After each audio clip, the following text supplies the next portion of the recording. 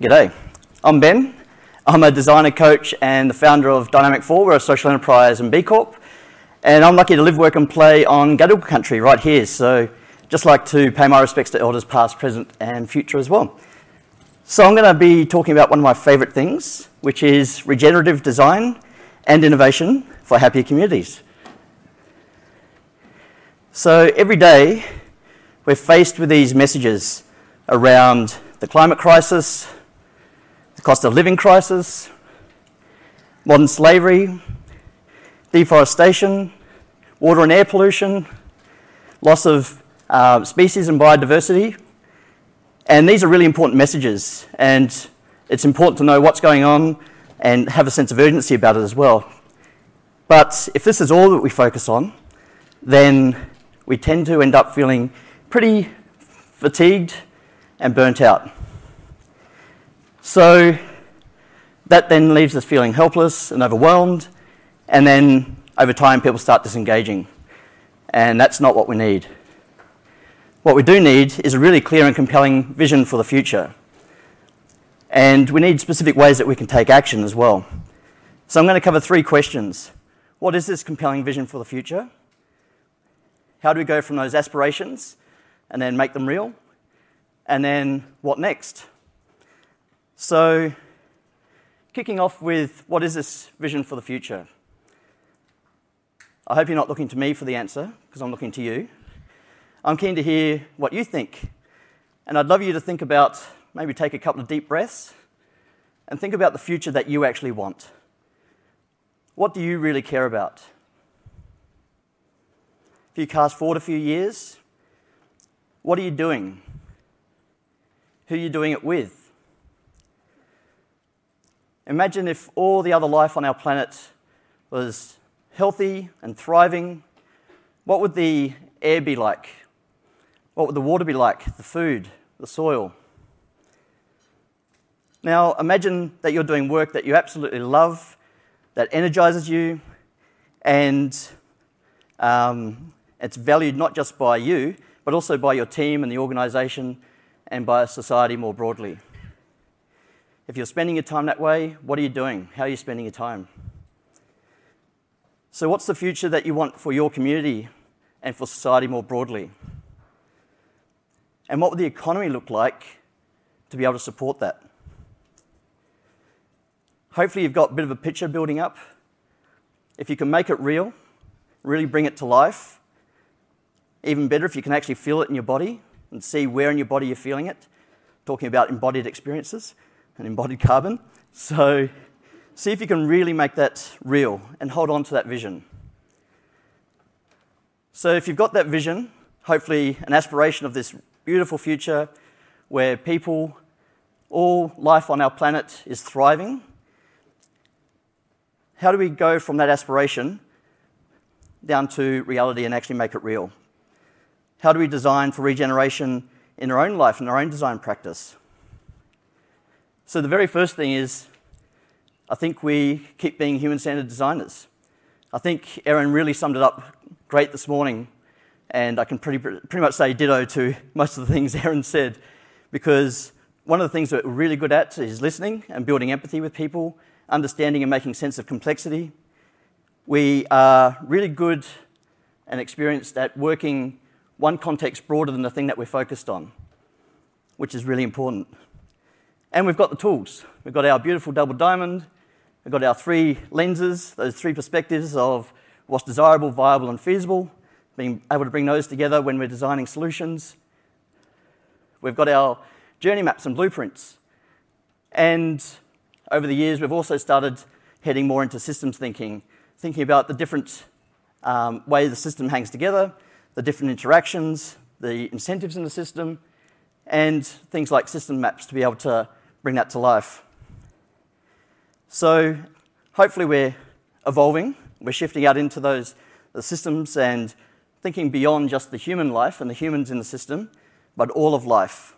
And so heading into that life-centered design as well. And so we've progressively been designing for these larger scales. We've been evolving as a practice. So if we can embed more purpose and impact into the things that we design, then we're starting to get closer to that future that hopefully we want to see. And one of the tools I find really useful for this is theory of change. Who's familiar with theory of change? Any hands? A few hands. Awesome. More hands than I thought. That's great. So hopefully, knowing that, that vision, where we're trying to get to, and the purpose, when we've got clarity around that, everything else is a lot easier. It makes it a lot easier to filter the options, make better decisions, and then when we're really clear on the why, working out the how and the what becomes a lot easier. And that's really the theory of change expressed as a logic model. Starting on the right-hand side, looking at that vision, where we're trying to get to. What are the impacts and the outcomes that we're working towards to be able to make that vision real? And then switching to the other end, the problem. So that vision, why is that not today's reality? What are the barriers? What are the problems? And with the problems, who experiences those problems? What's the context they experience them in? And what do we know about the systemic causes for those problems?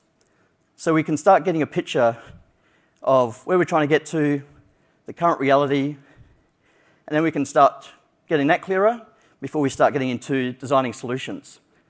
So to bring it to life a little, Dynamic 4, the vision, the thing that we're aiming for is that leaders and organisations solve problems that matter, do that in more empathic and innovative ways, and then measure success not just in profit, but also creating great outcomes for people on the planet. And that's so that people and communities can have increasing quality of life, they're happier and healthier, and our planet is healthier and cleaner as well. So that's where we're trying to get to, and that's the change we're trying to contribute to. But why is that not today's reality? So over the last 250 years, since the Industrial Revolution, business has transformed our societies, our economy, and our planet. And business has actually done a lot of really positive things during that time. So our life expectancy has more than doubled, quality of life has dramatically increased for many, but not all. Because the way businesses have also operated has actually created or worsened a lot of the problems that we experience today. So that profit motive has centralised power and wealth, is a tragic track record of exploiting people, polluting the planet to maximise that profit. So that's the problem that we're focused on. And then, as a way to bridge that, looking at how can we help leaders and organisations create great outcomes for people, communities and our planet, while also being financially successful. So that becomes a bit of the design challenge, and that's when we start looking at the middle of the theory of change. So the inputs, the activities, what we do with them, the things we create as outputs, that then becomes where we're taking action. And that's where we take action then to try and get us closer to those impacts and that vision that we want to see. And it's really in this area where regenerative design and innovation come in. So you might be wondering, what's that? So I've tried to come up with a definition, and it's sort of synthesised from a few different sources, but it's an approach that actively works to restore and transform social, environmental and economic systems, and that's so that we've got more resilience and well-being for people, places and life on our planet to thrive. So that's really the focus of it, that's what we're trying to get towards. And you might also be wondering, I thought we were doing sustainability. Where did this regen thing come from? Why are you shifting the goalposts on us? And the reality is, we're coming from the far left of this little diagram. So the conventional way of doing business, as sort of just described, it's been actively degenerating living systems. In a lot of cases, it's been causing negative social and environmental impacts. So that's on the left-hand side. We heard some stuff around greening, which is a positive step forward and part of the journey, heading to sustainable. But sustainable is actually the point where we're not adding additional harm. And the reality is, we can't sustain the way we currently live, or our planet can't. So we need to keep sort of nudging towards the right here. We need to do things more restoratively. We need to take a living systems approach to really guide the way we design. We need collaboration. And then it's an approach where we're creating the conditions for living systems to thrive. And that's really getting out into those regenerating the system, So we're actually having a positive impact rather than a negative impact. And so when it comes to sustainability, this is why we can't do it. We can't sustain, the Earth can't sustain the way we currently consume.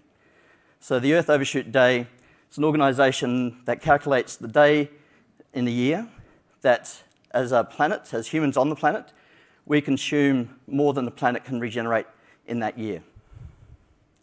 Unfortunately, again, a couple of weeks ago, we passed that day of the year on the 2nd of August. So this year we've already consumed more than the planet can regenerate. And in Australia, we're way worse. We passed that date in March. So if everybody on the planet consumed as we do in Australia, then we would exceed that in March. So at the moment we need about 1.7 Earths to be able to sustain the current consumption. So it's really not an option to just sustain. We need to rapidly transition to regenerative ways of doing business and living. So what's good business mean now? Over the years, there's been a positive trend, I think, where operating ethically and sustainably has become pretty much the minimum baseline, especially when you bring a new product or service to market. There's a lot more protection around some of the incumbents in certain industries, but that's increasing the expectation. And so that means designing our business models, our products and services to actually be regenerative. And there's some really powerful drivers there. Customers want to buy from businesses that are doing good things. Talented people, like the room here, want to work with companies doing good things and do meaningful work. And investors also know that it's actually lower risk and better returns by investing in these types of products and services and businesses. And there's a massive reallocation of capital that's underway. So we've got this awesome opportunity to use the power of design and business to actually contribute to creating a positive impact. And hopefully that's part of what everyone here wants to be, part of that future. And so that really comes down to changing the way we think about and measure success.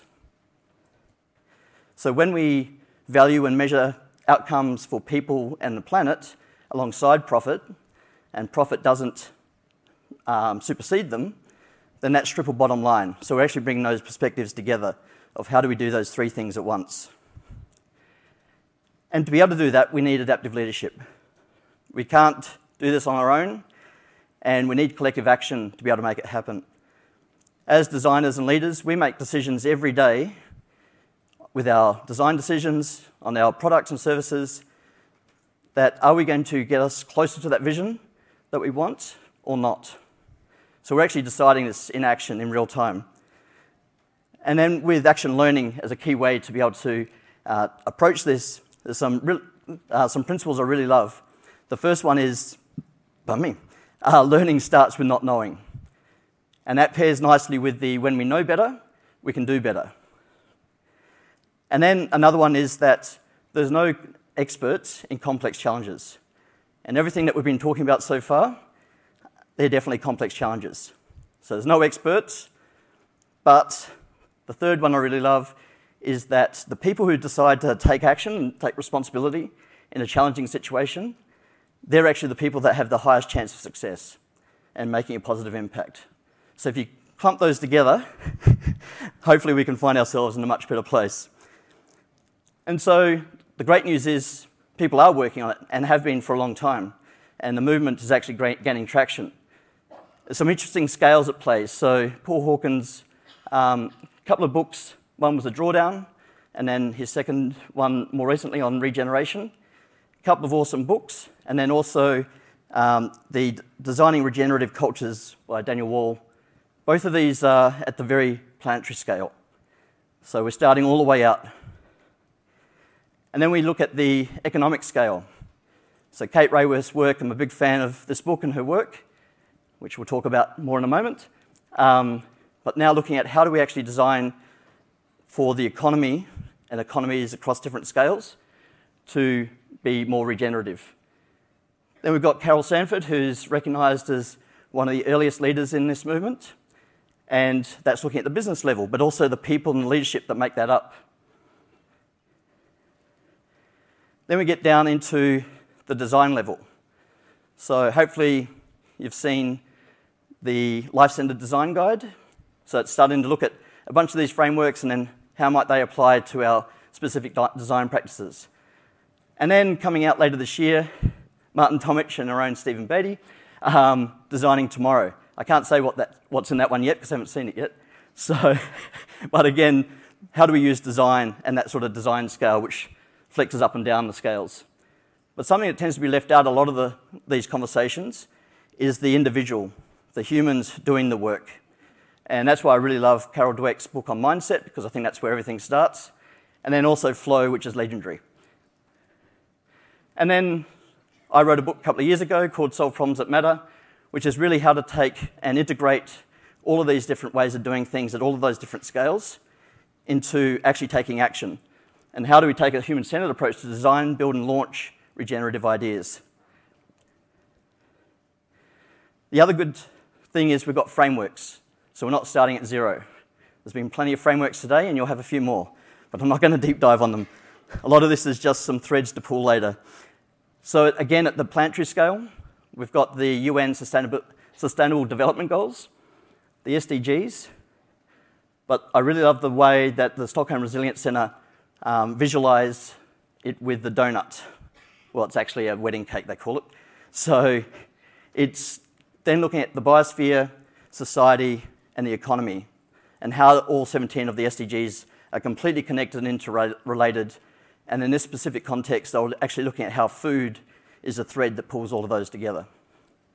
And then also Stockholm Resilience Centre, they did some awesome work on the planetary boundaries. So some of those things in terms of what are our finite resources on the planet and how we're going in terms of their consumption. Then we've got the national level. So last month, in Australia, we had our very first wellbeing budget released, which is, to me, a pretty awesome thing. So measuring what matters.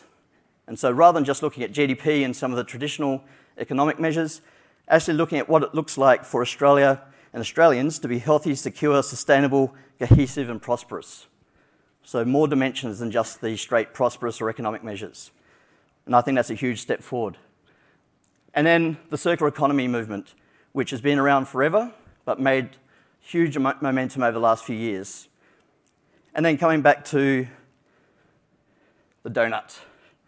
So Kate Raworth's donut, looking at those social foundations that we need in place for all living things to thrive, especially people. And then that planetary boundary. And then how do we design for experiences that actually live within those constraints? And that's at the planetary level, but the great thing here is it's then been designed to downscale.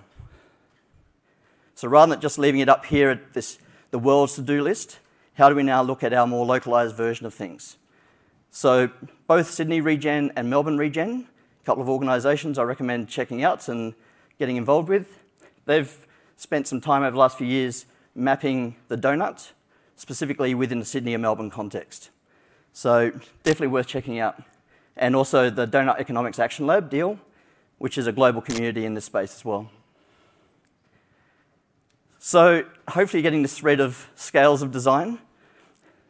And just to keep pushing that, hopefully everyone recognises the very old school Jesse James Garrett 5 elements of user experience. This is an illustrated version, but showing that the different scales, and we don't necessarily just design up here, we also design at different scales and they all hang together and they all interrelate. And then, funnily enough, similar timing, it was actually a systems thinking version of the iceberg as well. So looking at, again, those different layers involved.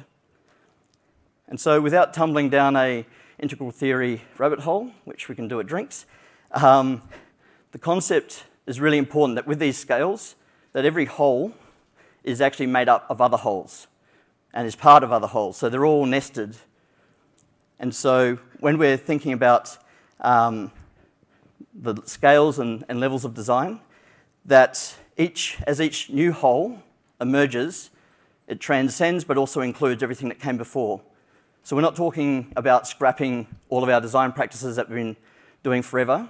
It's how do we use all of those things, evolve, include them, and start consciously designing for the larger scale. But we also still need to execute the detail. And that's going to be hard to see from there, but this is a scales of regenerative design, so showing kind of that nesting. So on the sort of middle left, we've got the products and services that many of us in the room spend our days designing, but then also shows how they then interact with the broader system and the ecosystem and scale out. So that question of how do I design for regeneration in my own life and design practice? So I'm going to try and get practical. So the very first thing is I want you to be happy. Everyone happy? Won't be too much longer before drinks. So when it comes to being happy and happiness habits, we've been conditioned to constantly think that we'll just achieve this one thing and then I'll be happy. I'll achieve this other thing and then I'll be happy. So Sean Akel talks about individually and collectively, we keep moving the cognitive, the happiness goalpost over the cognitive horizon. We keep putting it out of reach. Whereas from all the happiness research that is done, it's actually the other way around. When we're happy, when we're in a positive state, we're smarter, more motivated, and more successful. And so happiness is actually at the center, and success revolves around it. And we're not talking like a few 1%, uplift here. From that research across a range of professions, it was actually a 30% plus uplift in efficiency and productivity and just being better at whatever you're doing when you're in a positive state. So if you can only do one thing and only get one thing from this talk, work on your happiness habits. So, and he does talk about it as a work ethic. So the practical actions to take to help build those happiness habits. And there's a really great resource called Greater Good in Action from Berkeley University, which has a whole bunch of free resources to help with that in practical ways. Another awesome framework that's emerged over the last couple of years, it's still pretty emergent, is the inner development goals. So we talked about the world's to-do list with the SDGs. It was recognised that to be able to have any chance of doing that, we actually need to do the inner work so that we're in a good state to be able to make that happen. So it's a framework with 5 dimensions and 23 skills and qualities. You probably won't be able to read it, but you'll be able to see them later.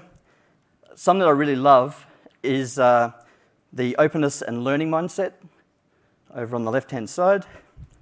Critical thinking, we definitely need to build that. The humility and empathy.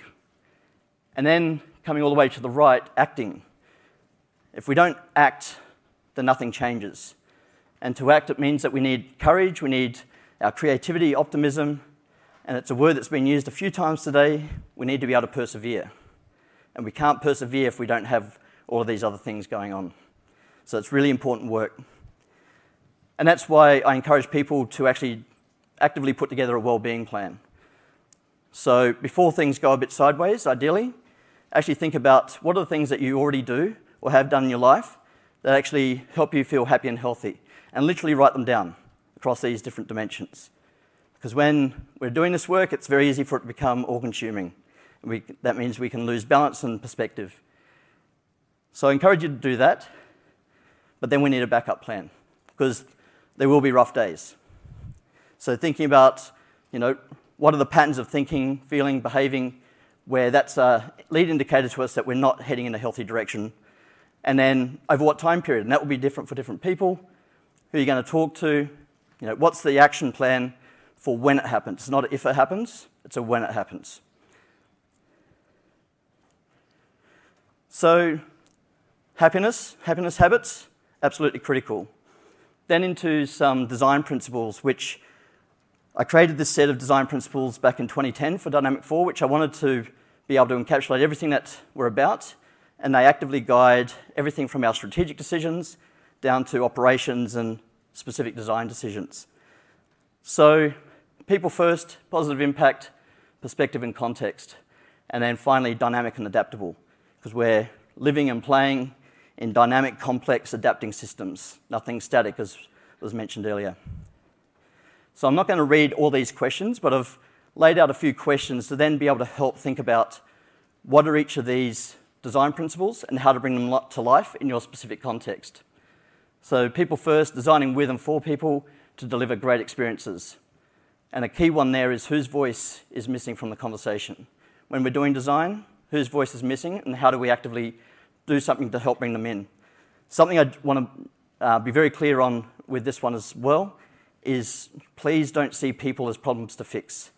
Deficit thinking is really dangerous, and it's harmful to the people involved, and it doesn't actually get to the underlying cause and issue. So please don't see people as problems to fix. It's not nice. Positive impact. So how to be positive, reliable, trustworthy, working with positive people, being regenerative. And then a bunch of questions which you can hopefully reflect on, and especially sort of the two halves here of your personal purpose and value system, and then the values and the purpose of the organisation that you're working with. If they're out of sync, you're going to be exhausted, and you'll more likely lead to burnout. So treat it as a design challenge of how do you get those more in alignment. And that doesn't mean necessarily finding a different job. Treat it as a design challenge. Perspective and context.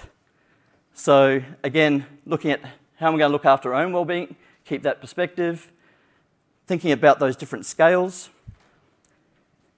And what else we got there? What are those different ecosystems involved? And a few sort of prompts underneath. And finally, dynamic and adaptable. So always be learning. I think that's the key to everything. Identify and respond positively to change. So what are those big trends emerging? We've got the intergenerational report with that 40-year crystal ball. How do we make that something better than is currently forecast? That's another design challenge I think we all need to take on. So what next? I've just raced through a whole bunch of different models and frameworks, and I've definitely treated that more as a series of threads and things that might sort of pique your interest. If you hit that QR code, it'll take you to a blog post I've written, which has a link to a whole bunch of those resources and a longer version of this talk, if you want that. And I'll upload my slides there as well. But that's a way to then capture some of the things and maybe pull on some of those threads that I've just talked about briefly. And then the other thing is that this is a team sport. We actually need to do it together. We need that collective action. So here's a whole bunch of organisations that are very much working on these in this space, in the regen space and in social environmental impact. Happy to talk about any of them. And then a quick shout out for IXDA. In February next year, in 6 months tomorrow to the day, is Interaction Week 2024, and we're lucky to be hosting it in Sydney for the first time that's going to be outside of North America or Europe. So if you hit that QR code, you'll be able to get the last of the early bird tickets and also put forward a proposal to be able to speak. So you get the opportunity. And it's very much on topic. So the theme that we've got is revisit, reframe, regenerate. So we're very much on theme here. So in terms of what's next, the main thing is that I hope you'll share your vision and then do the work to make it real. And I'd love to hear what your vision is. When you hopefully were getting that picture earlier, I'd love to actually hear what it was. So if we can think about that bigger picture and get really clear about the why that we're designing for, then that will drive how we design and what we design. Because our worldview does actually shape our design. Let's collaborate to solve problems that matter. And those are problems that matter for our teams, for our customers, and all life on our planet.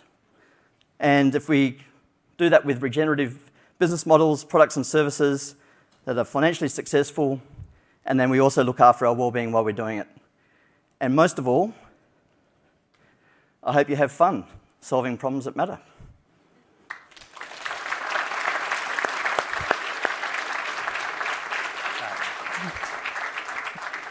You can hang on.